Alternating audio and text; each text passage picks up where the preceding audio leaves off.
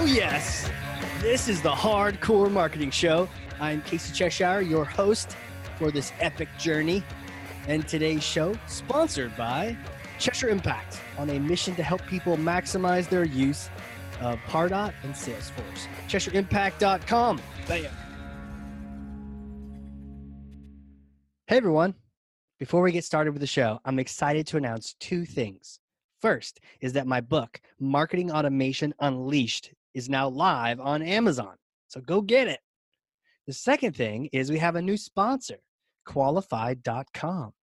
I'm going to tell you about them in the next couple seconds here, and also how you can get a free copy of my book thanks to them. So who are these people? Well, Qualified is the #1 live chat and chatbot platform for Salesforce and Pardot. Sales reps can have real-time, personalized conversations with who? Your hottest website visitors. So I want you to know, I don't just partner with anyone. I genuinely love these guys. And the platform, we use it at my company. Our sales team loves it. We've closed a lot of deals based on it, had a lot of great conversations with prospects too. So, a lot of marketing these days is what? Hurry up and wait, right? Fill out this form. And then if we pass you over to sales, maybe you'll swap 6 emails with them to find a good time to talk. But what if a prospect is doing research right now and they would chat now? Why not give them the opportunity? So the best part is your company actually decides what leads are worth a live chat. There's a lot of noise out there. You don't want to talk to everyone. So Qualified actually connects to Salesforce and Pardot, and it's able to pull in lead and contact information so you can specifically know if you're talking to a VIP, a VP, a decision maker. It's really kind of like magic.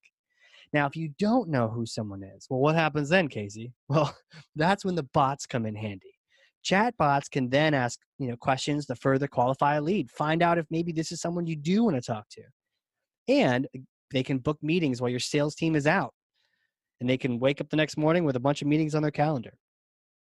Now, here's the promo. If you are a company that wants to give your sales team this ability, right, to be able to talk to decision makers right when they're on your website, do this. Go to qualified.com and start a chat, right? They use their own tool, of course. Start a chat. Tell them that Casey sent you.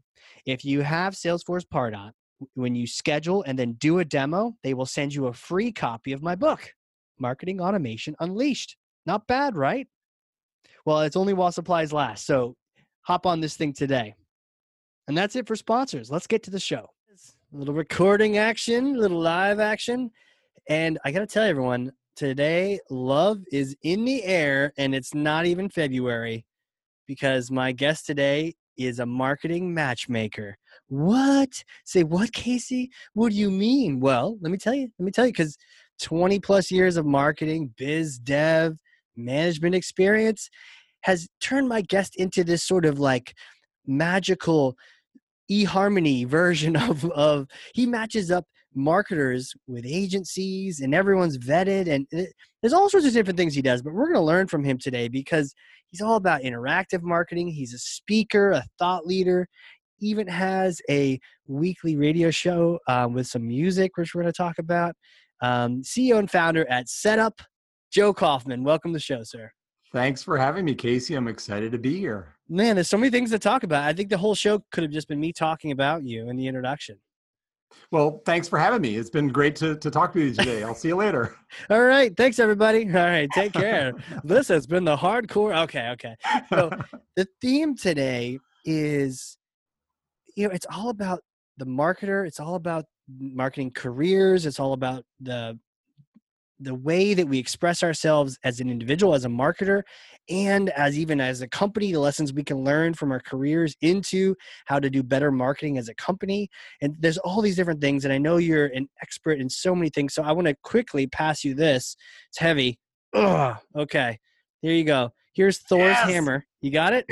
Okay, you got it. Oh, wow. Wielding that perfectly there. It looks like you practiced. Yeah. Take that hammer and smash for me some kind of myth, bogus strategy, misconception, set the record straight once and for all. How about this one, Casey? Nobody gives a shit about your resume. Oh, shots fired, Joe. No one gives a shit about your resume. Tell me more. I'll explain what I mean by that. Really, nobody cares about your background and what you've done. What they Really? really care is about what you could do for them and their business. If you think about when you've ever been in a position to hire somebody new, it's always a little bit of a gamble, right? Like you're always, while you may check references, and which is always kind of a joke anyway, right? Because who's going Right. to provide the people that These don't people like hate you? me. Here are their phone Right. numbers. But the reality is, when you hire somebody, whether it's an agency or a company or a person, you are making a little bit of a gamble that, and what you're gambling on is can this person do the things that they said that they can do for me? And Yes. then your resume is a little bit of comfort to that person that you could probably do the things that you say that you can do. But the reality is nobody cares about what your resume, your background and your resume. They're hiring for potential. They're not hiring for history. Hiring for potential, not for history. Not that. So the past looking accolades of all these amazing things I did, it's just a little bit of evidence to maybe help your case, but it's not really about that. It's about, can you do all those magical things Right. and the things that I have in my job description or that I'm signing on the SOW Right. for the company? Can you actually do that? Yeah, absolutely. And at the end of the day, the resume is a little bit important in that it just verifies that I think you could do the things that you said you could and that I think you could. Mm-hmm. But I often tell young people who are graduating from college and getting their first job, or people that are changing careers, or even just people that are trying to get somebody to hire your company, is that talk about the things that you could do for them and talk about your capabilities and your compatibility rather than talking about the things that you've done. I mean, when I see a resume and it's got lots of nice measurables in every single bullet point, that's all great. But I'd rather see a resume or a capabilities deck or whatever it is Sure. that outlines how you could solve future problems versus things that you've done. Yeah. Why do we do that? Why do we? And I love that this parallel hits us on a resume, but also it's the exact same thing if we're selling ourselves as a company. Why do we put so much stock in the past and try to pat ourselves on the back like that with those resumes? Yeah, I mean, the short answer is if you think about somebody when they're hiring, let's say an agency or another company, you want them, the agency or whomever it is, to do for you what you did for them, whoever them is. And same thing when you're hiring a person. I want this Yeah. new person to do what they did for them, but do it for me. When I know we'll later in this conversation talk about my background, but I ran marketing and business development for an agency called Engage for 6 years, and we sold to Publicis Group, which is a massive holding company. Jeez. And as soon as we did that, I had a lot of job offers come at me pretty quickly from agencies. I had 6 job offers, and they were all agencies that said, we want you to do what you did for them, but do it for me. Right. And if you think about it, current clients or current customers want you to are willing to let you experiment and try something new. But new customers or new employers want you to do what you did for them, but do it for me. Maybe in a different way, maybe in a better way, but it's still aspirational versus looking towards the past. So knowing that that's actually what's going on behind the scenes, what should we change in our marketing ourselves and our companies? Yeah. I'm a big fan of, if you're talking about a person and applying for a job, I'm a big fan of visual resumes. Think about a resume that looks more like an infographic versus a traditional list with bullet points on it. And the beautiful thing about an infographic version of a resume, or if it's for a company, think about like a one sheeter, that kind of defines what your company is good at and what your Yeah. company's not good at. You can do some things visually that tell a story about what you could do and about not just your work history, but your personality and your motivations and your do you have values as a person Mm-hmm. that you bring to an opportunity? A good example here at Setup, we're marketing matchmakers, and we have 6 values, and I'm going to attempt to say them really quickly: connected, honorable, resourceful, insightful, curious, and tenacious. Mm. And I can go into those a little more detail, but we as a company are very focused on our values, and both we hire for those values and we're willing to fire for those values as Mm-hmm. well. And but when you do a visual version of your resume, for example, you could add your values to that document. Yeah. You could add a nice pie chart that talks about things you enjoy in your free time that you probably wouldn't put on a traditional resume. You could put a timeline with your work history from job to job to job so that somebody could see the path or journey that you've gone on. Yeah. And so I'm not saying that this kind of a document replaces the traditional resume or traditional one sheet or one pager or whatever, but it's an additive thing. So if you're applying for a job, and by the way, during right now with a little bit of a down economy, there are a lot of people applying for jobs and looking for Right. jobs. And at the end of the day, I would use both versions. I would, when you send to the hiring manager and the recruiter, know that the recruiter cares about the traditional resume because they're going to put that into their word scanner and make Oh sure yeah. that your keywords that they're looking for in the job description match up the keywords on your resume, your traditional resume. Right. But the hiring manager may go straight to the visual resume first and want to know, well, who is Casey? And, what makes him tick Right. versus just a list of stuff that he's done. Interesting. I could even see that being on the same doc too. So, the computer can scan one, and then the other one, the human can read. And I've seen probably a billion resumes, but the ones that I remember are those ones you're describing. The visual. I think one was like the guy described his capabilities, like Adobe Illustrator. I'm self-rating myself as a 4 out of 5, Yeah. or the capabilities on the side, and some other things. To your point, who is this person? Will they fit my team?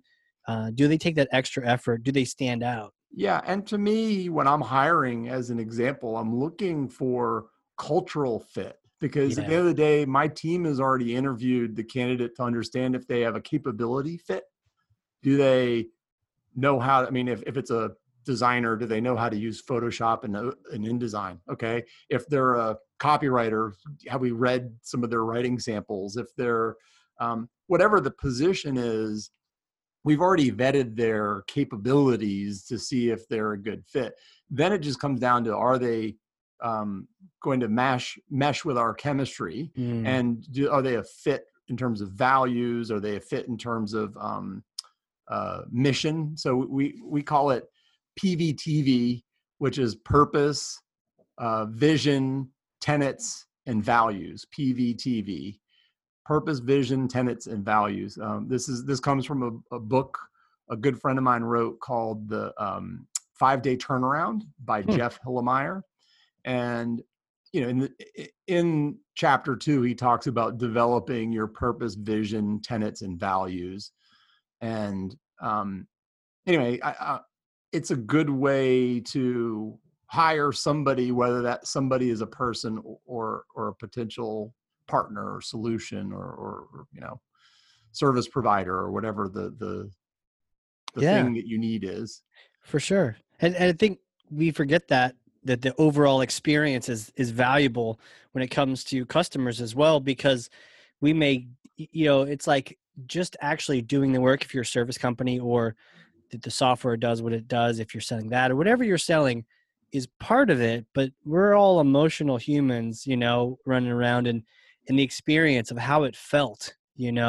I was just chatting with Vicky O'Neill, and she was like, hey, 37% people will pay 37% more if it's a better feeling experience, and we forget that, okay, I can give you my black and white resume, but how are you making them feel along that way? Is that migration stressful? moving from platform to platform. Yeah, you got everything moved over. There's no downtime, but it was stressful as hell, and everyone's Mhm. miserable. Okay, Mhm. well, you're probably not getting 100% score on that one, and Right. that might be the thing they remembered. Oh yeah, we got moved over and it was a terrible time, versus we got it moved over, but it was so easy and stress free with that team. They were amazing. Yeah. It reminds me of also even just you think about the expression, they don't remember what you say, but they'll remember how you made them feel. Yeah. And that absolutely applies with, when somebody reviews that one sheet about your company, how does it make them feel? What do they remember about it? You know, and if I'm looking at somebody's resume, at some point, if it's just a laundry list of stuff, even if those things are accomplishments, my eyes glaze over just a little. Whereas somebody that comes with something a little bit creative and a little bit unusual and a little bit different, I've seen some really cool examples of resumes. I saw a guy who recreated a Amazon product page, Hmm. and he gave himself reviews, which were actually testimonials from Wow. former employers and things. And he gave himself product details, like description of his skills were the kind of product details. And he gave a couple of photos of the product, there were photos of him and things, but it was really clever and well done. I don't think he was applying to Amazon, but I think he was proving a point that, he could develop products and that kind of thing. I also saw a version Well, quick that question: Did he have his price tag next to the buy now I button? think Like, so. Yeah, I think it was his 65 to 70K. right. I think I it can be was his yours. salary Amazon Prime. requirements. Yeah. Yeah, yeah. And I've seen other versions of that where they were really clever. I'm a big fan of um, when people misuse platforms on purpose. You've seen sometimes funny Amazon reviews of products, or we've seen Yelp Yeah. Yelp misused on purpose for an imaginary place or something like that. But the reality is, I think that especially during a down economy, people need to get creative. And creative doesn't mean you can paint or you can do a piece of music to me. Creative means, critical thinking and coming up with something clever and something new and something that stands out from the crowd. Yeah. Yeah. Stan, you know what? All this goes back to what you had said, where they don't remember what you say, but how you made them feel. Any of these things, a sales call, the interview in person, your Yep. resume, all these things.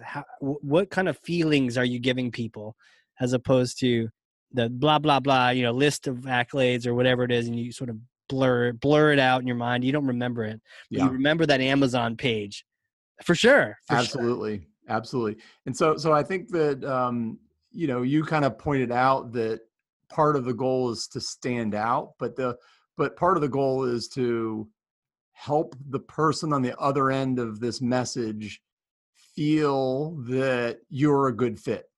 Hmm. Whether you're a good fit for the team, you're a good fit because your company's a good fit, your product's a good fit, whatever the thing is, you want them to envision you as part of their solution set. Right. And to do that, it requires you to stand out in some way. And to stand out in some way, my point is, show your personality and show your creativity. Um, there are some other really great examples. There was a young man who was balding prematurely at age, I think, 22, 23, and he started shaving his head with a special razor called a head blade. Hmm. And he heard about this position being open to run social media for the company Headblade, which Hmm. this guy was based in Michigan, but the company was based in LA. And he started an entire campaign for this specific position. It Hmm. was Hire Me Headblade. He had the Hire Me Headblade Twitter handle and YouTube channel and all these things, and he created all this content around What? Hire Me Headblade. And of course, the CEO of Headblade caught wind to this young man's campaign. He said, fine, bring him in for an interview. Lo and behold, they brought him in for an interview. He was passionate about the product. He was passionate about the company. And he showed through his campaign that he created that he really wanted it. I'd say that might be the single largest determinant of what of for example, an agency being hired by a client or a person being hired by a hiring manager is how badly do you want it?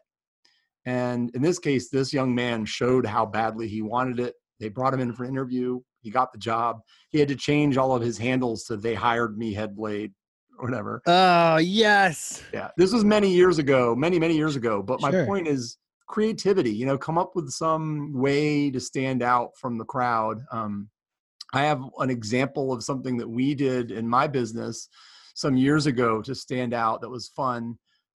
We were fortunate to work with a video agency that was part of our network, Mm-hmm. and we decided to film a spoof dating video. We did. It was kind of a takeoff on eHarmony, or Matt, you mentioned Of eHarmony or course. Match.com. Yeah, yeah. And so the people in the video, it was a white background and person standing in front of the camera, and they said things like, there are plenty of fish in the sea, and setup helped me find the perfect catch. They said, they setup helped me find the perfect match for my, my marketing needs and perfect. And then about halfway through the video, there's a little disclaimer that pops up that says, not actors, actual clients. And then they said things like, setup helped me find the perfect marketing agency for my needs. So we shot this video, which was specifically around matchmaking and finding the right marketing agency. Then we sent out 420 Valentine's cards. This was right before Valentine's Day. We sent out 420 handwritten Valentine's cards to Wow. vice presidents of marketing that said, we want you to be our Valentine, but it's not what you think. Go to makesomesparks.com to learn more. And once they went to makesomesparks.com, they'd see the video. Mm-hmm. And then there was a little form. There's just a little capture that said, and I know marketing automation, we'll talk a little bit about marketing automation later, but we had a little capture form that they would fill out. And then we would then nurture them on an ongoing basis, but they were clearly interested in at least our message and our content. Wow. And so I think we had something like 37% of the 420 that we mailed the postcards to actually hit the landing page and watched the video, and in some cases filled out the form. Wow. So it was fun. And by the way, we didn't actually handwrite all of the Valentine's cards. We used a service. There's several of them. Sure. Bond.co or Thankster or a couple of others where it looks really handwritten. I mean, so much so that when they write out the card, the O is different 3 different times that's written, of the Really? same. So they're really, really well done. So much so that we had a big national restaurant brand based in Texas. I received an envelope from them, a big envelope, and it was addressed to set up and our address here in Atlanta. And I opened it up and it said, Sarah is no longer with our company. Just want to she actually thought it was a Valentine's card from us to this former employee of the company. The HR person sent us back the envelope to say, like, sorry, she's not here anymore. Which is really cool because it told us that our we weren't trying to trick anybody. But I see. It told you that they really thought it was like a Valentine. Yeah, and I mean, our goal was not to trick anybody. I mean, our goal was really just to come up with something fun and clever. That's kind of tricky, though. I like that. But it was fun. I mean, it was the kind of thing that it was a creative idea, and it didn't cost us a lot of money. I mean, to shoot the video was not terribly expensive, and certainly the send, I think we pay a couple bucks per card or something like that to do, and they do everything from the printing to the mailing with our return address. So, it was a lot of fun. But stand out from the crowd, be creative, come up with an idea that makes that helps the person understand how you're a solution to their problem. Mm-hmm. Yeah. Wow. To think that HR, I was like, where is this going? Why are Yeah. they sending a packet back? And good old HR. She thought Sarah was getting a Valentine card. And so she really, wanted to make sure that whomever this unrequited love that was trying to reach Sarah knew that Sarah was not receiving a card. Oh boy, sounds like Pride and Prejudice, modern edition. Getting Very, it very done. much. I live my life every day like that, Casey. Yeah. Now, No. who are you though? Are you Elizabeth or Mr. Darcy? That's the question. Yes. Yes. Exactly right. Well, that stands out though, and that's fascinating to see you got such a response rate on those cards and going to the website because you have a lot of steps in that process. But it sounds like it well conceived idea. That's what it's all about in marketing is having those fun ideas and testing them out. Tell me about the path of the marketer because I know one of the biggest things that we're on this topic of standing out. I just want to take maybe a tangent on this, but I know that you've got a really popular knowledge center on just the idea of the marketing career and as it Mhm. progresses. Could you just kind of highlight that because you've done some Sure. work into that? Yeah, yeah. Well, I mean, you think about that path from entry level to CMO and all of the steps that go into that journey. And there, one thing that I've learned over time is that there really doesn't seem to be a standard or linear path. Everybody has a different, I mean, the question I often ask is just of any professional in the marketplace, how many of you are directly using your college major every day? And I'll tell Right. you, from my perspective, I was a politics and speech communications double major. We didn't call it political science because the head of the department said there's nothing scientific about it. But Yeah. if you think about my path and my journey, I was not destined to be a marketer. When I graduated college, I had no idea what I wanted to do with my life. And I went into retail because I didn't really know. I was working at the mall part-time. Yeah. So I ended up in retail. But I called the smartest person I know, my first cousin, Greg, who, you know, uh, Cornell undergrad, Wait. Harvard The smartest MBA. person here's your cousin Greg. My first cousin, Greg. Not even just cousin. You have to specify in Georgia what level of cousinry is that? Is Oh, that of course, because I mean, I'm not going to kiss or marry Greg, but right? but no, we so Greg, you know, Ivy League undergrad, Ivy League Wow. MBA, and I say, Greg, what should I do with my life? I'm a young grad, I don't know what I should do, and he said, well, based on what I know about you and based on our conversation, it feels like marketing and sales and marketing would be really good for you. I said, great, Greg. Thanks so much. What is sales and marketing? Right. I honestly had no idea. Politics and speech communications double major, sales and marketing was not on my radar. Yeah. And, I'd never taken a business class, never taken a marketing class. And so he kind of explained it to me. Well, marketing is sort of like carpet bombing and sales is sort of like hand-to-hand combat. I said, wow, Greg, that sounds terrible. I don't want to do either of those things. but he knew that I had interpersonal skills. He knew that I had some empathy with the customer and Hmm. understanding the customer and the customer's Yeah. needs.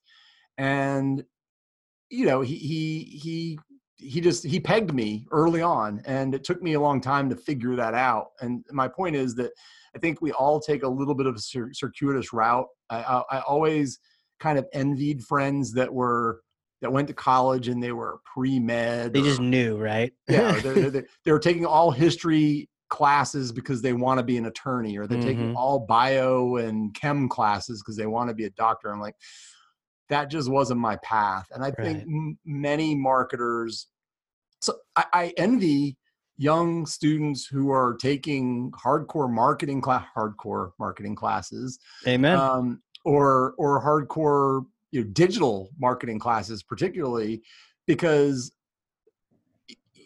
to start with that foundation and then be able to grow from there. I'm on the board of the University of Georgia's digital marketing program. The Terry College of Business Oh, wow. has a digital marketing program. And one of the things they require all the students that are going through that program to become Google Analytics certified before they graduate. As they should. They require them to become Google AdWords certified before they graduate. Excellent. Many of them get the Facebook Canvas Studio certified. They require them to go to a digital marketing conference. I actually put on a digital marketing conference every year with my co-founder called Spark South, which brings together about 200 digital marketing students Nice. and digital marketing professionals that are from brands, from big, some of the best brands in the world, from agencies.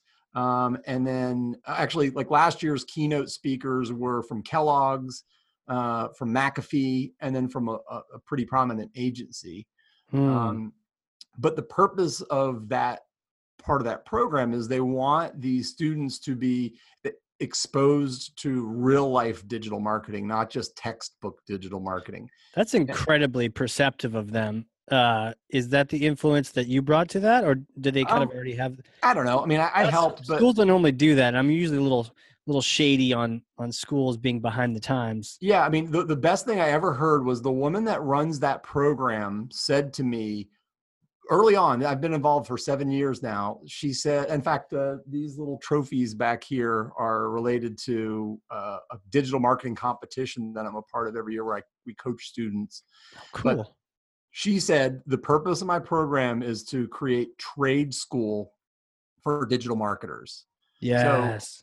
So, think about not just the philosophies, but think about the being able to execute on the tactics of digital marketing. So do you know what marketing automation is and how it works? Do you know what analytics are and how they can feed Right. creative and inform insights? Do you know how to leverage social media, not just to hang out with your friends and connect with your friends, but for business? Business Right. social media is a lot different than personal social media.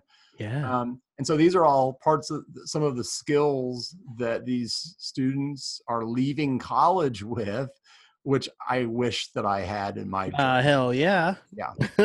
And that's a long answer to your question about the marketing career path, which is to me, early in your career path, you become a specialist in something, whatever that something is.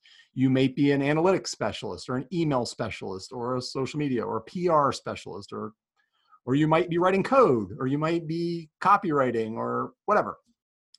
And as you get deeper and deeper into your career, you less focus on doing the tactical executional activities, and you become more focused on managing a team.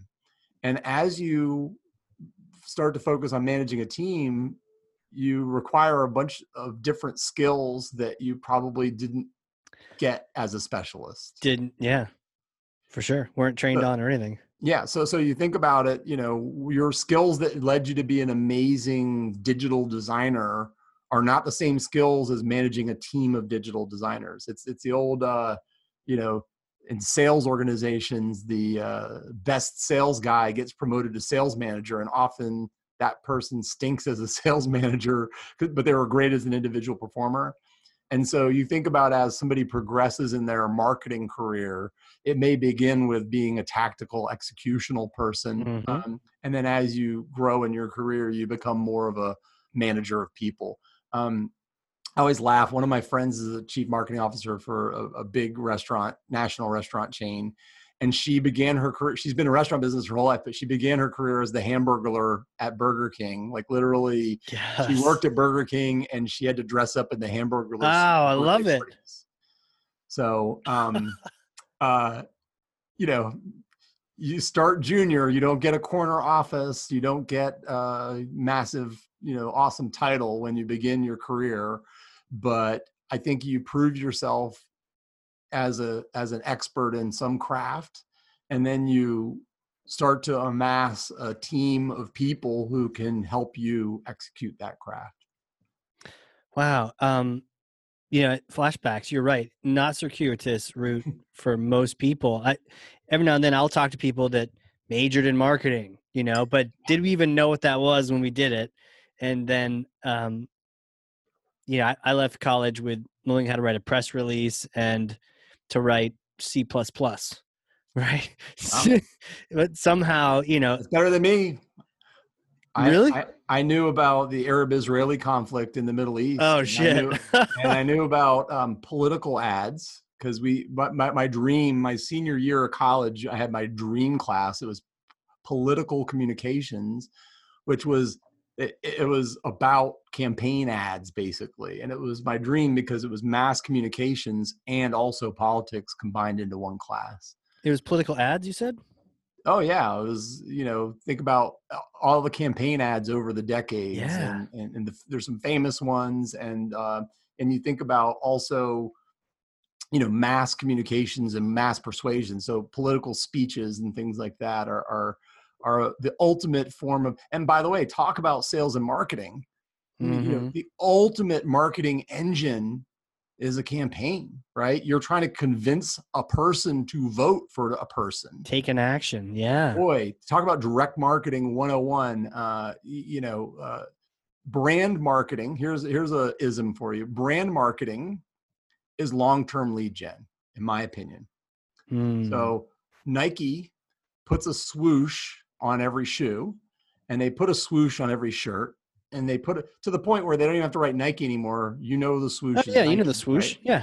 And their goal and their hope is that when you do eventually go to the retailer, whether that's e-commerce or in person, you pick the swoosh instead of the 3-stripe ones. Mm-hmm. And so it's long-term lead gen. The idea of the brand, you're building a brand with the goal of driving purchase. It's just a longer tail, play. You're not looking for an immediate purchase. You're looking for a long-term mass purchase.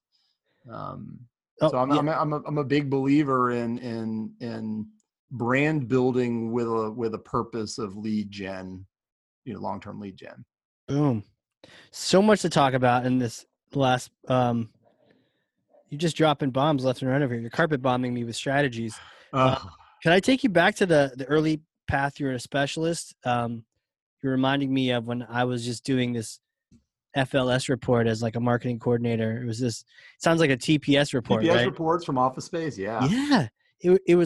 It was a report to try to show the ROI of a freemium model, spending $100K in ads on Google to get freemium signups to eventually convert them in email to paid signups, which now you could do with some tech, right? Marketing automation probably rock that for me with no work, but I had to do this report in Excel. It would take 7 hours, and there's like a 9-page like process doc I have to go through to step by step, like paste this here, do that there. So I learned macros just so that I could have the computer do it. Because I was like, I'm not doing this for like a whole day, do the FLS report. But you're right. You start with these sort of just these boots on the ground level tactical things like sending out that email or executing that social campaign or whatever it might be. Oftentimes you have a specialty or something you gravitate toward. But when you make that change, that you mentioned, the next thing is when you start adding the management layer in there. What kind of, like, no one sort of prepares you for that. Yeah. I mean, the reality is, I think there needs to be a whole nother level of training and a whole layer of training that happens as somebody makes that transition from, and part of it comes from School of Hard Knocks, where you become a manager and you learn some of those skills. Yeah. But I think a lot of it could be developed. As an example, my mother, for many, many, many years, has been an adjunct professor at the Center for Creative Leadership, which is an international leadership development company. Cool. And their focus is they send, mostly big companies send their senior executives through a battery of tests, and then they go to CCL and have all the tests interpreted, but also are given coaching and guidance on how to leverage everything that they're learning to be better leaders within their Right. organizations. And the reality is, I know you're a military veteran, Casey, that you probably gained a great deal amount of leadership training and development just naturally as part of your Oh, path through yeah, there. just a part of, yeah, exactly. But I don't know that it was formally, like, it was part of the learning about the chain of command and Right. nobody sat you down in front of a chalkboard. They used to have these things called chalkboards, I Casey, know, right? dry erase boards, and taught you necessarily the skills. And I think that that's something that's maybe a little bit missing is for most people in that journey, is that they have to do it by trial and error. There's not a really great curriculum for those of us who have been asked or been moved into leadership positions. Right. I personally am a big fan. As an entrepreneur, I spent many years involved in EO, which is the Entrepreneurs Organization. Right. It's a nonprofit focused on helping young entrepreneurs learn the skills of how to run a company, which is Right. very different than this. Everybody when they come up with a great idea to start a company, nobody tells you how to read a balance sheet and a P&L statement. It's true. Nobody tells you how to ensure that the people on your team are going to sit in the right seat in the bus, of your Hmm. company. And so you think about all of those. EO was a little bit of a training ground for me to learn some of those skills that helped me learn how to be an entrepreneur and learn Yeah. how to be a better leader.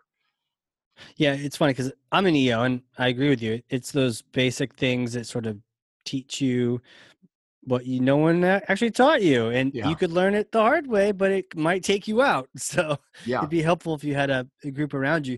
And you're mentioning the military too, and I thought in my head, oh, I know that you have to get certain positions, especially as an officer.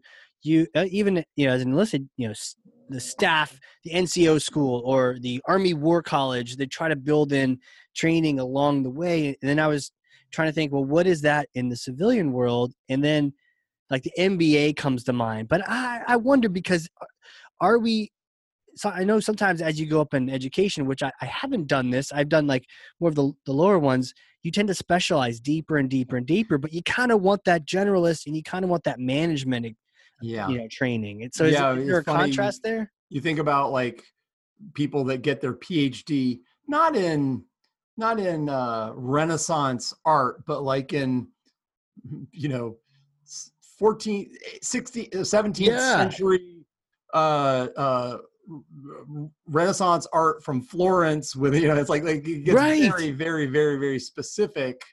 And I feel like the more educated we get in some ways, the more we learn about a very narrow focused topic. You're right. I think an MBA maybe is the closest to like a general, but how much do they focus on interpersonal skills in business school? How much do they focus on management of leadership, not management of I think in an MBA they teach you business skills, but they don't necessarily Right. teach you leadership skills. Yeah, like it maybe just down and dirty. Like, okay, MBA aside, I have two people. How do I hold them accountable? I need to do Yeah. one-on-ones with them, I've heard. How do I do that? Just Yeah. some of those basics of how to go from being the individual contributor to maybe coordinating a few people in the process, even if it's an intern. It's like, how do I do that? Yeah. And do it effectively and not waste a lot of our time. And yeah, there's a little bit of gap there, I think, in the different training systems. Absolutely. But again, I think at the end of the day, when you build these skills over time, Yeah. which either they're intentional because you're a digital marketing graduate and that's your path and your journey is very linear, like just like the pre-med major is a chemistry major or something, or you're like me, that you're a politics and speech communications major that has some interpersonal skills but doesn't really know what your path is going to look like. Yeah. Mine looked like 4 years of retail management. Eddie Bauer moved me from New Orleans, Hmm. Louisiana, to Jackson Hole, Wyoming, to Atlanta. Eddie Bauer did. And then I spent one Christmas season running a store. I was, I think, 26 years old. I was running a $5 million a year, $6 million a year store and like Wow. 50 employees. And I said, what the hell am I doing here? Like, I don't want this for the rest of my life. And I'm not even really fully qualified, Right. in terms of my skill set and background. That And was a so I went to retail work. store during the holidays? What's that? Yeah. I mean, Ouch. well, and I'd already been through 4 holidays at that Oh, point, but the reality was I knew I didn't want that to be my path for the rest of my life. I yeah. ended up getting an opportunity with the .com. This was in late 99, early 2000. And I went to work for this .com, and I ended up spending 8 years there. Mm, And I spent my first 3 years as an account manager. And then I spent my next 5 in more of a sales role. And it right. ended up being a really great salesperson because I understood a lot about what the expectations that I was setting as a salesperson, how those were going to have to be fulfilled by somebody on the other end. Right. Because you'd been there. And I spent 8 years there, and I lived through the .com bust. I remember layoffs Hmm. and salary cuts and things and bridge funding. And eventually our biggest competitor went public in 2007, called Tech Target. And Oh, geez. they raised $130 million in their IPO. Wow. And they bought Knowledge Storm for 58 million. And then I bought a nice laptop with the money that I made from that. Nice. But I then went to work for a small digital Hmm. agency that soon became part of a full service marketing agency. So we were probably a 60-person digital shop, and then we became part of a 250-person agency called Engage. And I went to work there, and talk about like career changes. I was hired as the vice president of business development and marketing. And after about 3 months on the job, I got pulled into this meeting with the CEO of the agency, the VP of research and innovation, the vice president of client services, and the vice president of strategy. Okay. And the meeting was, hey, Joe, you need to learn how to do your job or get the F out of here. Okay. It was kind of a coup. And And you were marketing and biz dev, and they basically threw a bunch of other people in there, and they're like, "You suck," essentially. yeah, they were the ones that basically went to the CEO and said, you need to get rid of this guy. He sucks.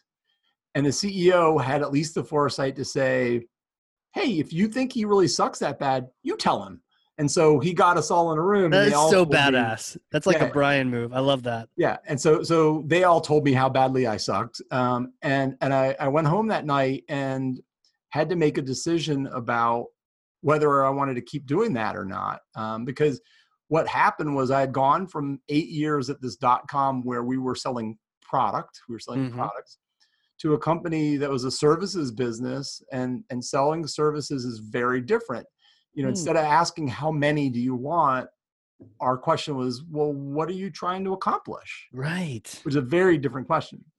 So, so I resolved to try to fight through that, and I took their feedback, didn't get defensive, but sort of distilled their feedback into 3 or 4 key areas where I sucked the most, Okay. in their opinion. And then I went back to each of them and said, look, if I can solve these 4 problems, are we good? And they sort of said, well, yeah, good luck. I mean, they were like kind of big problems. Like, if you were only smarter and taller and better looking, then we would like you. Um, but the reality is, I did work very hard on those things and tried to, I got a facelift, and I got shoe lifts, and I got, Right. brain implant, and everything was Right. better. But but I focused on learning the things about the services business that, the agency that I hadn't really learned yet. And I really took the time and put in the work. And lo and behold, as this was happening, we started winning some new clients. And as soon as we started winning some new clients, they became less concerned about my flaws the more we won. And so Interesting. those three ended up becoming my three biggest advocates within the agency. And I ended up forming a lot of relationship with them. And I ended up actually outlasting all three of them, which is kind of ironic too. Interesting. Now, question, looking back, hindsight, how much of it was you did suck? And I just assume none, but maybe there's some flaws they Oh were no, bringing I up. definitely did suck Oh, some. so you sucked some, like how much of it was like you sucked or like you didn't communicate what you were doing or Yeah, I'd say how it was much of it? 50-50. Okay. And the 50-50 is I had some raw business development and marketing skills based on Okay. my experience in past, but I didn't really understand how an agency works and how that's different from a products company. Got it. Okay. So it took, and again, to the credit of the CEO, he had the foresight to know, hey, look, this guy's got skill and this guy can actually help our organization. Bring it all the way back to the beginning of this conversation. He hired me for the potential of what I could do, Right. not because of my list of stuff that I've done. Because if you looked at my list of stuff that I've done, it doesn't say that I really knew services business. It says that I had a good sales and marketing background, It's but not true. necessarily for his business. But he had the foresight to say, look, he can, he has enough background to help us and he can learn the part that he needs to learn to get us to where we need to go. Right. And we ended up selling the agency in 2013 to Publicis Group, which is a massive holding company, and then they merged us with Moxie, which is another large agency. And we were around 42 million in sales Jeez. when we sold. And I was my team was bringing in at least 5 million in net new per year. And Wow. of the 42 million, I think I did the math. I was in some way responsible for probably 60% of the revenue in terms of all Wow. the clients that were there. So, and in terms, and including bringing in some amazing, like we brought in Hershey's and AMC theaters and Nice. Food Line grocery stores and Chick-fil-A and Cisco Systems. So we had Sure. some really great clients that were a result of many years of trying to figure out how to do my job Right. and how to lead a team and all of that kind of stuff. Right. The part that sticks out to me is you didn't get defensive in that meeting. Like, first of all, hats off to that CEO because I've seen that kind of thing in the past, and it's one of those things that I struggle with. Like, I could see myself eventually growing into that, but like to say, "Oh, there's a conflict here. Great, let's just meet about it." Like to me, that Yeah. seems like such an awkward tension that I would probably want to run away and screaming and hiding from that. But it's the right thing to do, which is say, "Let's talk about it and let's see what Yeah. happens." One of the most fun things for me is when I run into one of those three people now, which I see them periodically. I always remind them about how incredibly awkward that was, and I, like, remember when you tried to get me fired because I sucked? Ah. And they get a chuckle out of it, and they're like, "Yeah, you ended up figuring it out, though." It's like, thank goodness I figured it out because otherwise this would be a very different conversation right now. Yeah, what a what a thing. What a thing. This guy sucks. Get him out of here. Yeah, All right. All right. Well, and then but I also liked your question around, okay, if I address these four things, are we good? And yeah, that's a great question because it cuts the bullshit out of like, oh, do you just not like me? Do I just right. look weird to you? And to your point, I'm like not tall enough? Or I remember one of the three people in the meeting kept using the phrase. He's like, "It's like you just don't care." He kept saying, like, it's like you just don't care. I was like, I do care. I just don't know what I'm doing. Like, I really don't oh know what I'm yeah. doing. And for each of those three people, though, I knew it wasn't personal. I knew I was Okay. making their lives harder, Got it. because I was missing some of the skills and background that I needed to do my job effectively. And I was making their lives harder and a little more miserable. And um, it took a lot of work and a lot of communication to get to the place where we were good. I mean, and it's funny because I'm still, I have a very strong relationship with all three of those folks, and also the CEO, the fourth one. Um, I think I mean, is that It's because one they're of the, chained up in your basement, or no, you work it's a together healthy still? relationship, a healthy, or a good relationship. I But remember you. yeah, no. I mean, it's a very healthy relationship because Awesome. we went through some trials together, and it's one of those things when you've had a shared experience with somebody that forms a bond. You probably Yeah, remember that from even your days in the military. I mean, true. when you share an experience with somebody, then you have a bond that others that didn't share that experience have. Yeah. And sometimes some of your best friends can come from conflict Oh where yeah, you're going to fight each other. A good friend of mine, Mo from college, we're about to fight each other on a topic. We both thought we were disrespecting each other's parents or whatever. And actually we weren't. We talked it out. Now we're really close. Right. yeah, Or, the guy in the military who disrespects you, and so you won't stand for it, and you have to act all tough, but then you like both respect each other after. yeah. It's like those kind of simple little things that sometimes turn into lifelong relationships. Absolutely, Uh, absolutely.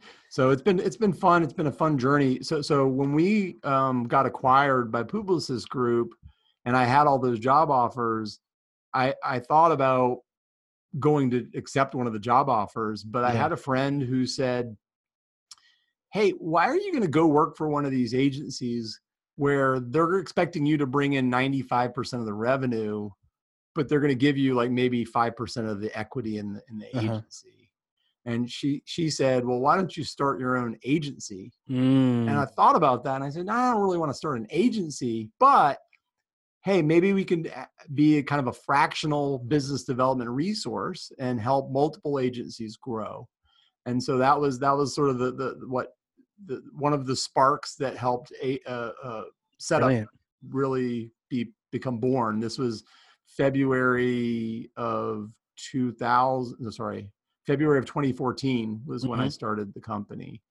And now here we are, a little over 6 years later, and it's great because we're working with agencies around the country, we're working with clients around the country and helping connect them, and then we're also helping some large clients conduct full-on searches where finding the right agencies and then narrowing down the pool to the best agency for them. It's like another full-time job on top of their day job. Hmm. And the reality is that's a lot of work. And so several clients have hired us to help them navigate that entire process. Um, so that's been interesting too, to be able to sit on the client side of the table as they're selecting agencies, and also sitting on the agency side where they're trying to win new business.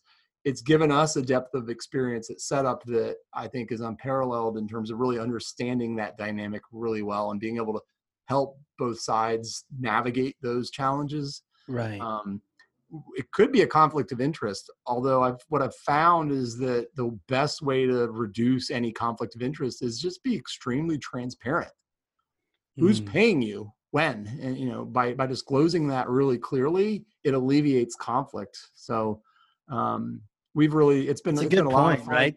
Someone trying Yeah. to sell you a stock, help you invest, and they're getting paid by the stock they're selling you. Hmm. Yeah.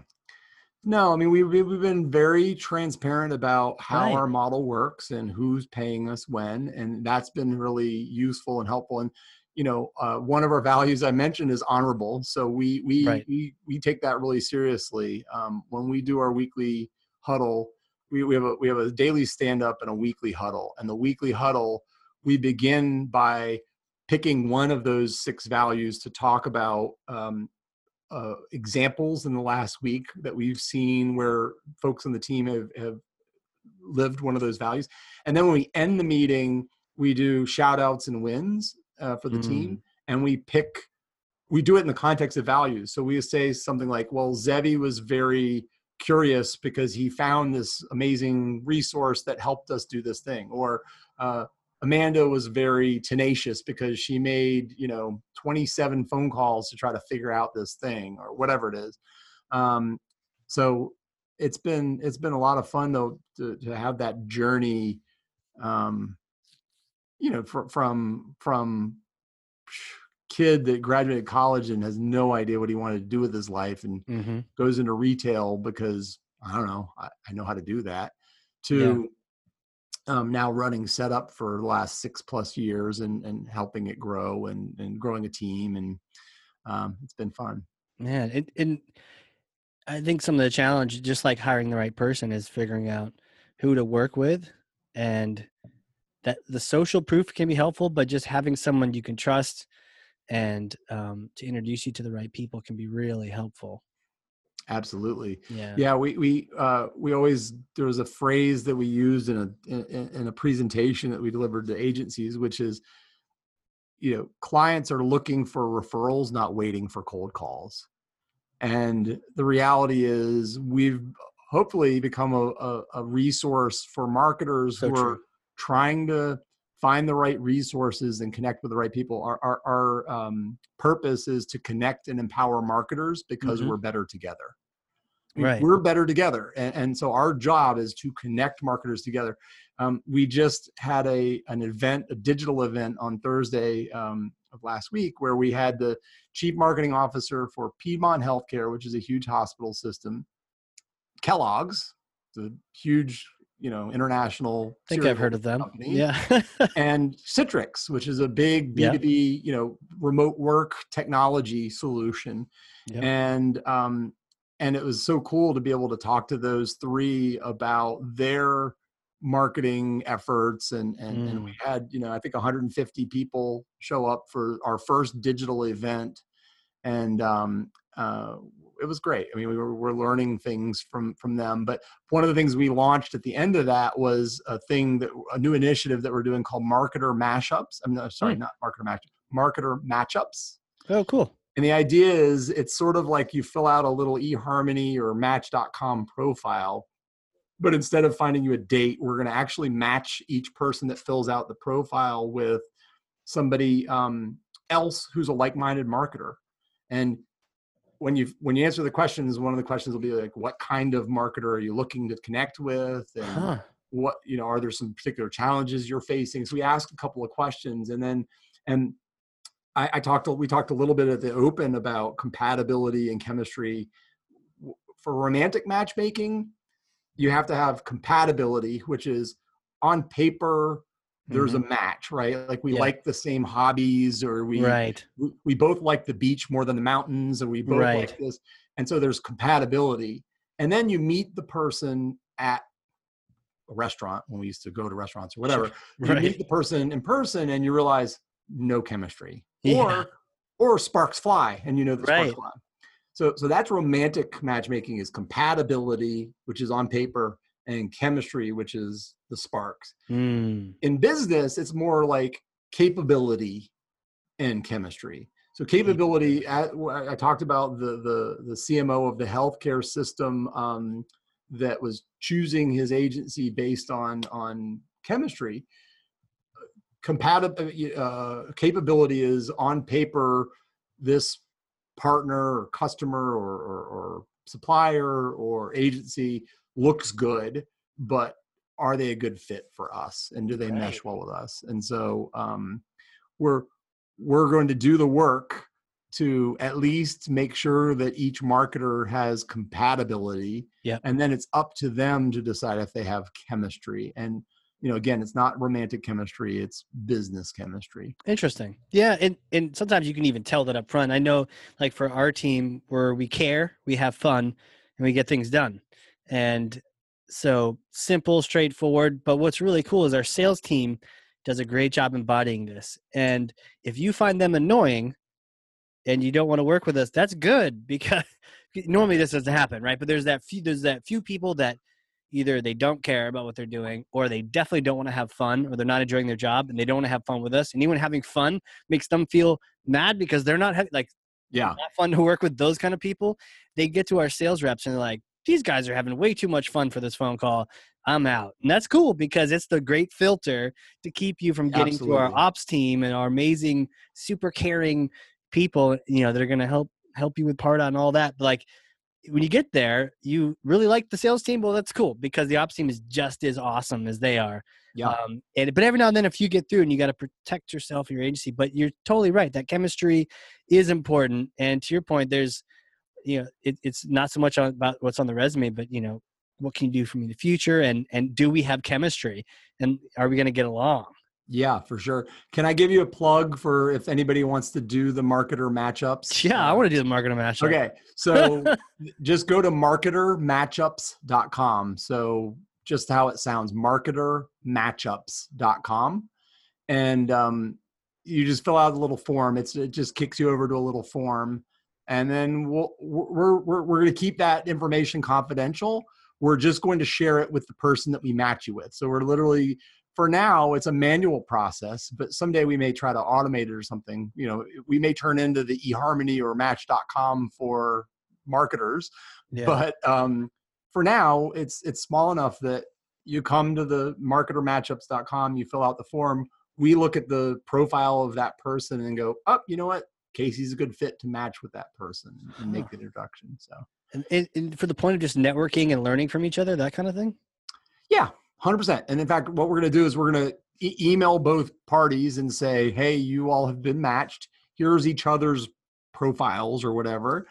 And jump on a Google Meet or a Zoom or GoToMeeting or whatever you want to connect with each other. And our job is to make the connection and then get out of the way. Our job is not to get involved and is it marketer matchup or mashup? Marketer matchups. Marketermatchups.com. So marketer matchup. Yes. I'm spelling it wrong because I'm not getting it for some reason. Marketer matchups, I think it is. It might be plural. Maybe not. Maybe marketer matchup. MATCHUP. Huh. Yeah. Well, whatever we throw in the show notes, that's what it is, people. I'll make sure that it works by the time you're hearing this. Yeah, for sure. The other thing is you can go to setup.us and learn more about us. Setup.us, not setup.com. Yeah. They wanted millions of dollars for setup.com. I'm sure they did, rat bastards. Yeah. So we have setup.us, and you can learn more about what we do for brands that are potentially needing help from agency support, agencies that are looking for business development assistance, or even we've even done some recruiting where we've helped fill particularly difficult to fill marketing positions.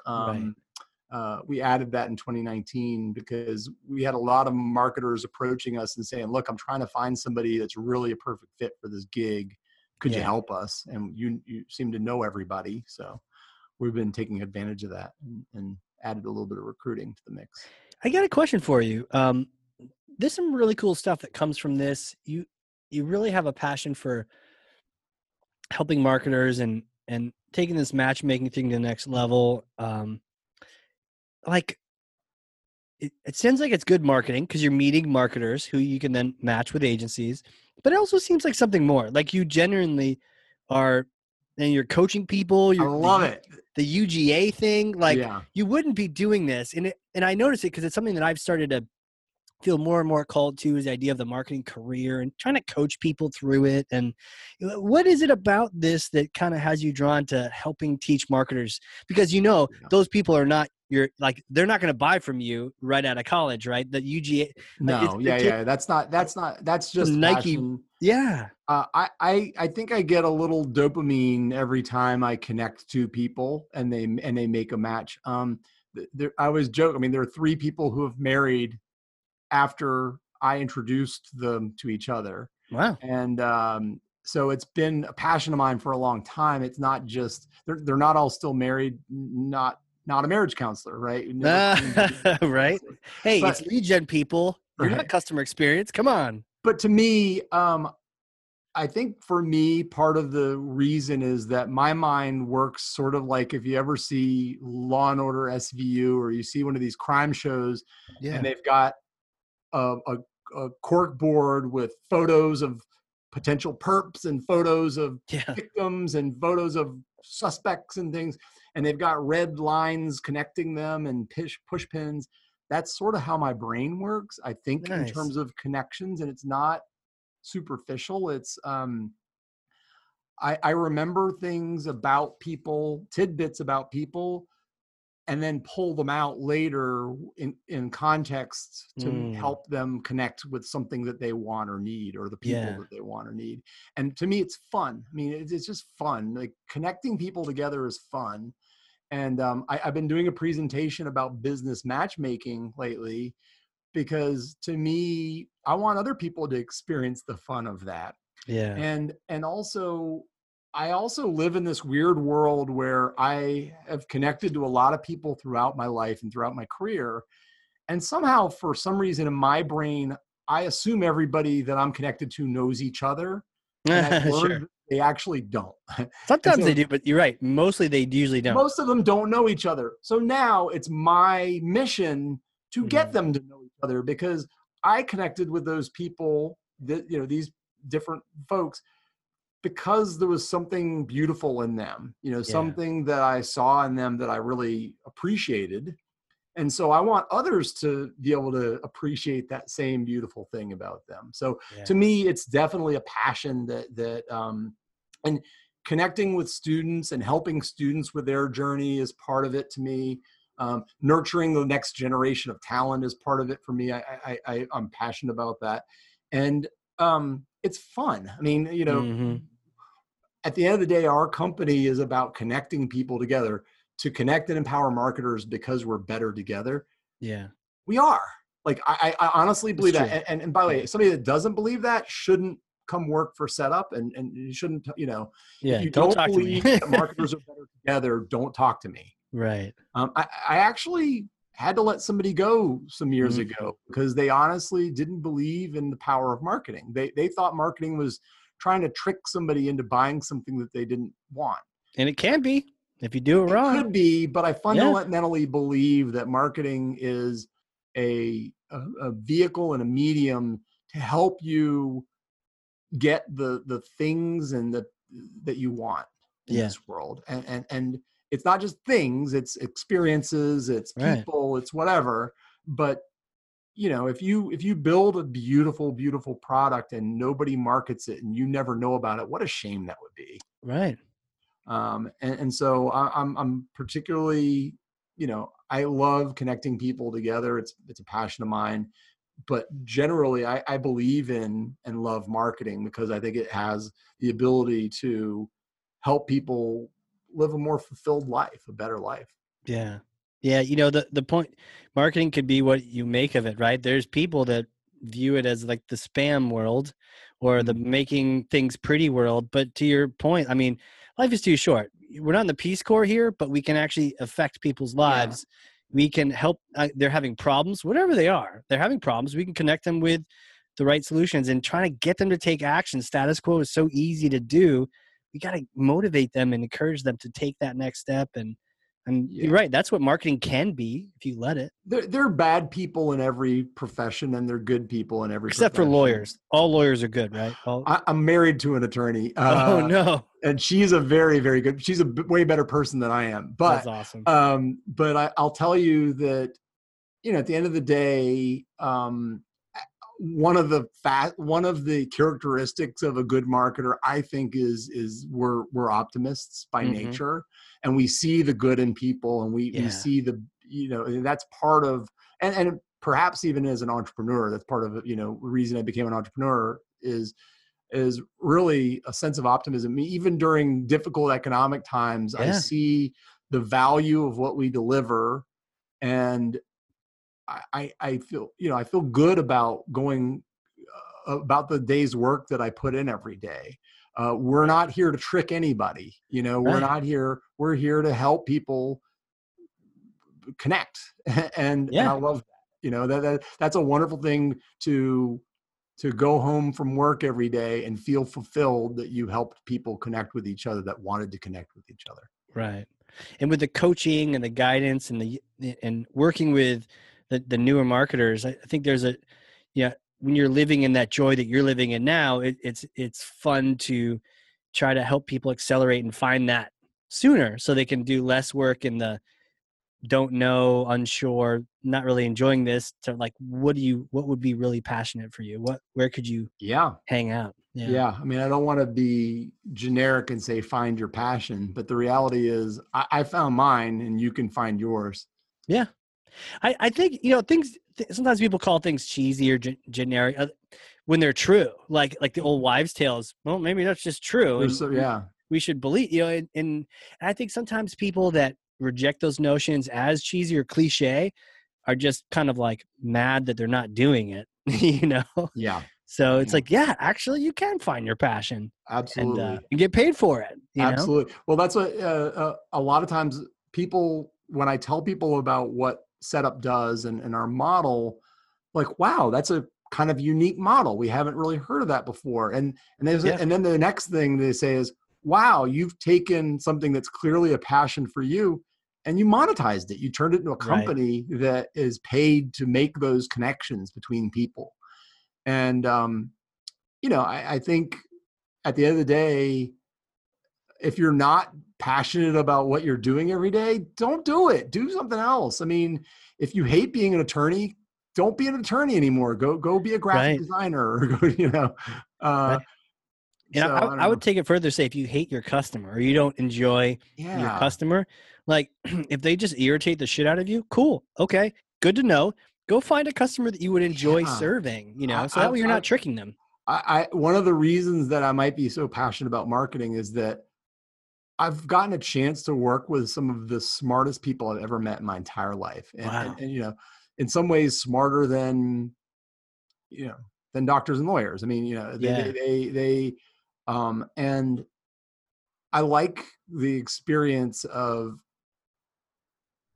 working with people that are smarter than me, Oh yeah.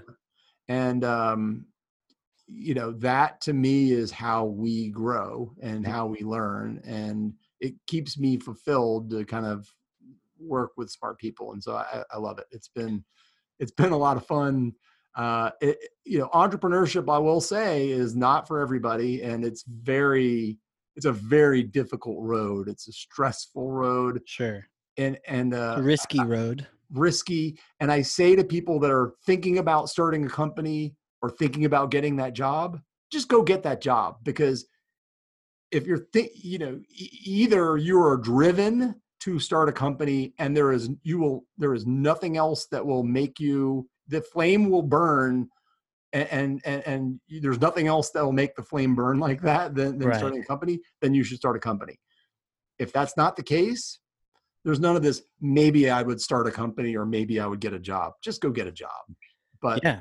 if And you've got that if it's meant to flame, be, yeah, because I had that sort of persistent calling myself in different places, but it was helpful to have those jobs and learn those things. And if the thing is going to keep calling you, like the call, the horn is blasting in the background and you hear it, you're like, oh, okay, now it's the right time. So, I but to have a your point, friend who yeah. said the only title he'll ever have for the rest of his life is co-founder, which Nice. is 100%. I mean, like his company may or may not make it 10 years or 20 years from now, Yeah. but he's not going to, he will never ever hold a job. He will always be an entrepreneur because he is driven to do that. And Mm, so I'm excited for young entrepreneurs who are driven like that. sure. It took me much later in life to come to that place. I mean, I was 42 when I started my company, with a wife and kids and mortgage and all of Totally. that.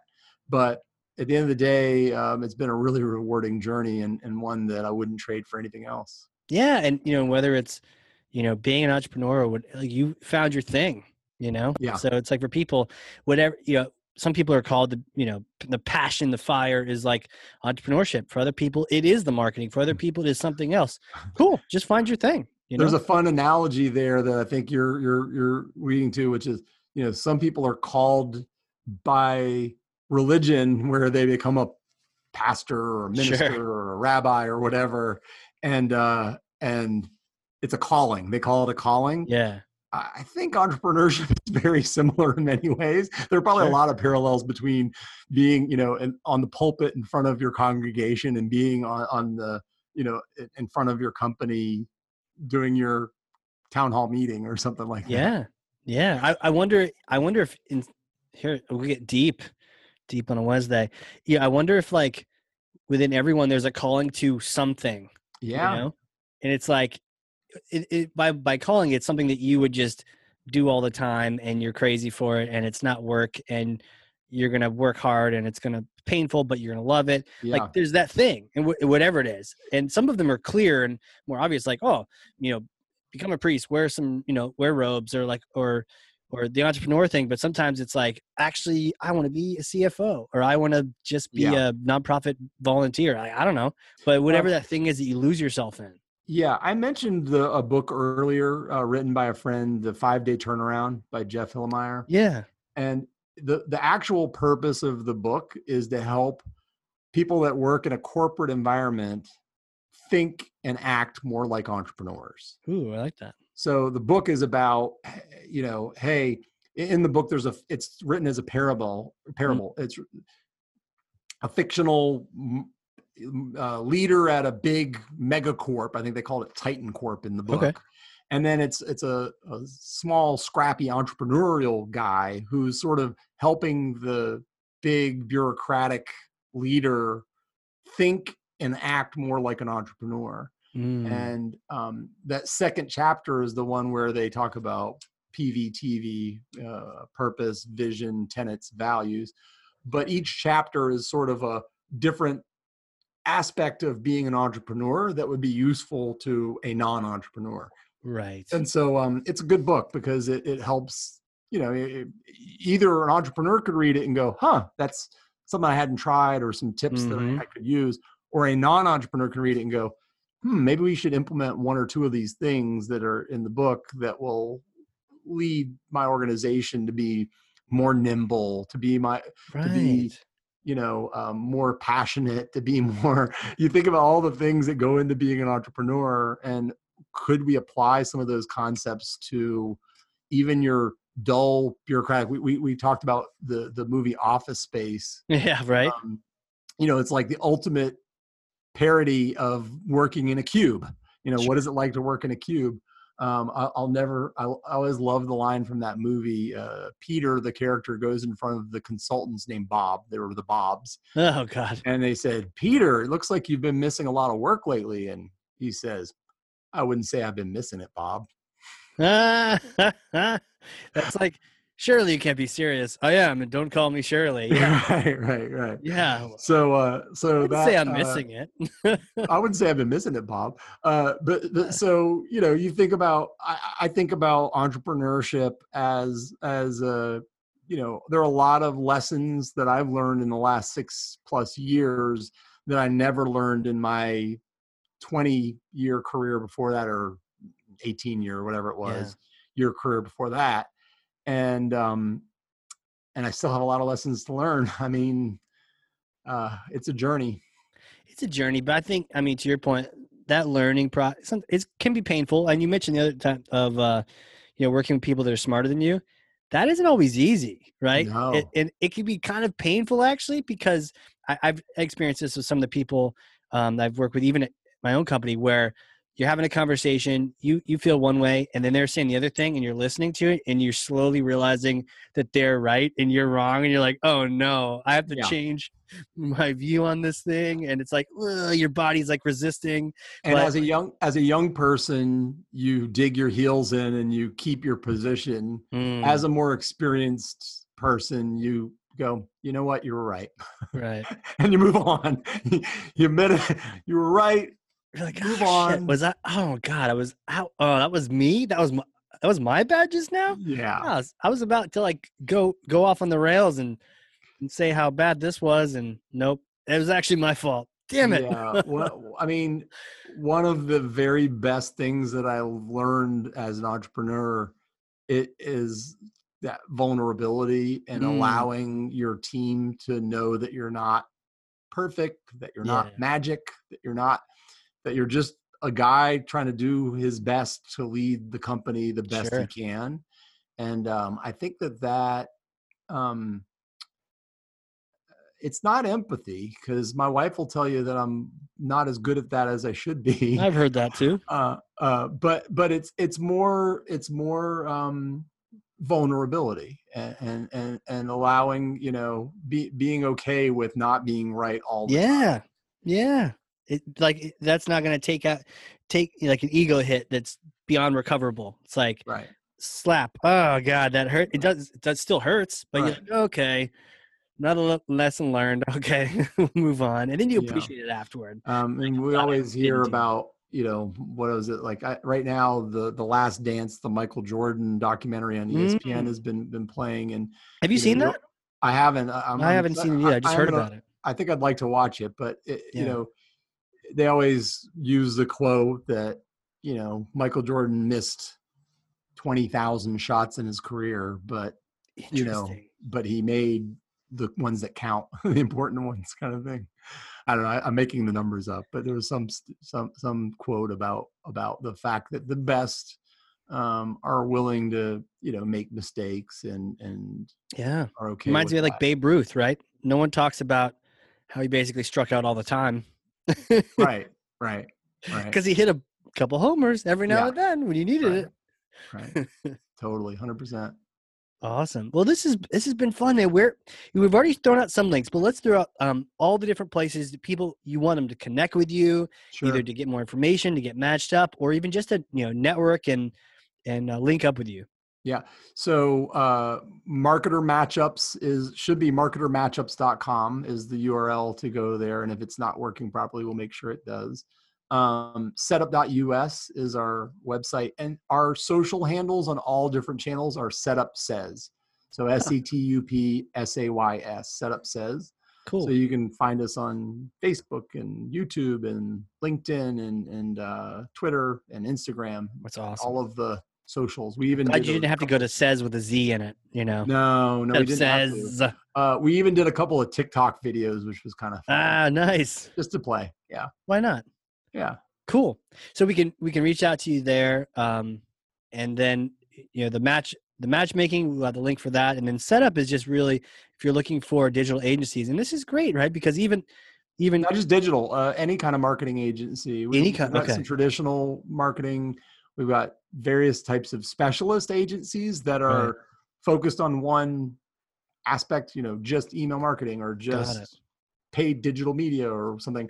And then we've got some more generalists that are full service marketing agencies. That's cool because at Church we do the Pardot, the Salesforce, and then it's like we often are asked, well, hey, I need to create content, or I need to Yeah. do this. So it's a perfect. I'm glad we're able to chat here because it's a perfect tie-in to say, well, I don't just want to throw anyone at them. We've got a couple cool partners we work with, and it's great to have someone who knows everyone. Yep. And the other thing is that vetting process that we do up front is Mm, designed to make sure that when we make an introduction to an agency, it's not just any agency, it's an agency that we know right. has been through the ringer and we know Yeah. truly what makes them special and unique and stand out. And so um, that's been also really a fun part of the process because often the agencies learn a lot about themselves through that process that helps Mm-hmm. them become better as an agency. And Yeah. it also helps us get to know them really well so that when we're recommending them to a potential client, that client can feel comfortable to know that they truly, are what they say they are and are Mm-hmm. good at what they say they are. Because again, no client is waiting for a cold call from an agency or from anyone else. No. They're looking for advice from somebody that really, or a company that really knows how to, which potential partners are the best fit for their needs. Right. Yeah. Right. Well, man, Joe, this has been freaking fantastic to be able to hang out with you here, just chat, marketing careers and good practices of marketing and coaching and all these things. I love it, Casey. I appreciate the chance to be on the show. I was excited to talk to you, and I think it's again, what we do is fun, and it should be fun. Yeah. Yeah. Right. And find that fun, and then hold on to it. Yeah, Chain yourself to yeah, it. yeah. Make sure you stay there. Well, for the people listening, if you learned something, and I freaking know you did because I've got 2 pages of notes over here, Oh wow. and all the things we've talked about today, the different campaign ideas, the Valentine card, the circuitous routes, Try spelling that. In your career and just the different aspects and Wait, it's either routes or routes. Depends on what part of the country what you're do you in. call it? I don't know. Routes? I guess Route? routes, not Yeah. routes. I Yeah, I think call it a route. Like Northeast is routes. we have a Route 3 in New Hampshire, A like Route route 3. 3, not route 3. Maybe it's Southeast is routes and Northeast is routes. I don't know. This is a TBD. We'll have to have you come back on here and we can Yeah. discuss the history of routing. Well, what I want to tell people though is if you have learned something, then share this episode with someone else. Be a thought leader. And you can with just literally by sharing this with 4 people. You have 4 people following you on Twitter, share it with them. LinkedIn, you probably have a bunch of connections. Share this on LinkedIn, this particular episode, but not just the link. Put your own commentary in it. And put your color. What takeaways did you get from it? When you do that, that is the true thought leadership where you're saying, here's the source. I've learned some things from these people. Here are my takeaways. Put those on LinkedIn, share it with people. And now you're the thought leader. And let me know, tag me or something, and Joe, and we will like the heck out of that and make you a comment rock star. So, Great. yeah. I think the number one, as a marketer, the number one compliment you can give to a marketer is to share their content. Yes. Because that means that you put out something in the world that was share worthy. Yeah. And that's really, and that's what we do every day to try to make content that is helpful enough that actually helps people so much that they want to share it with other people to help them out too. Absolutely. Well, hardcore marketing, you got to share it. That's it, man. Joe, thank you again so much for being here. Thank you. I appreciate you having me, Casey. Awesome. And this, for everyone listening, has been the Hardcore Marketing Show. We will catch you all next time. All right. A big thank you to today's sponsors. Cheshire Impact, helping marketers and sales win, maximizing the use of Pardot and Salesforce. And a big thank you to Qualified.com, the #1 live chat and chatbot platform for Salesforce and Pardot. Remember the giveaway. If you have Salesforce Pardot and you want a free copy of my book, Marketing Automation Unleashed, then you go over to Qualified.com, engage in a chat, do a demo, and tell them that Casey sent you, and that book will be on its way to your door. All right. We'll see you all in the next one.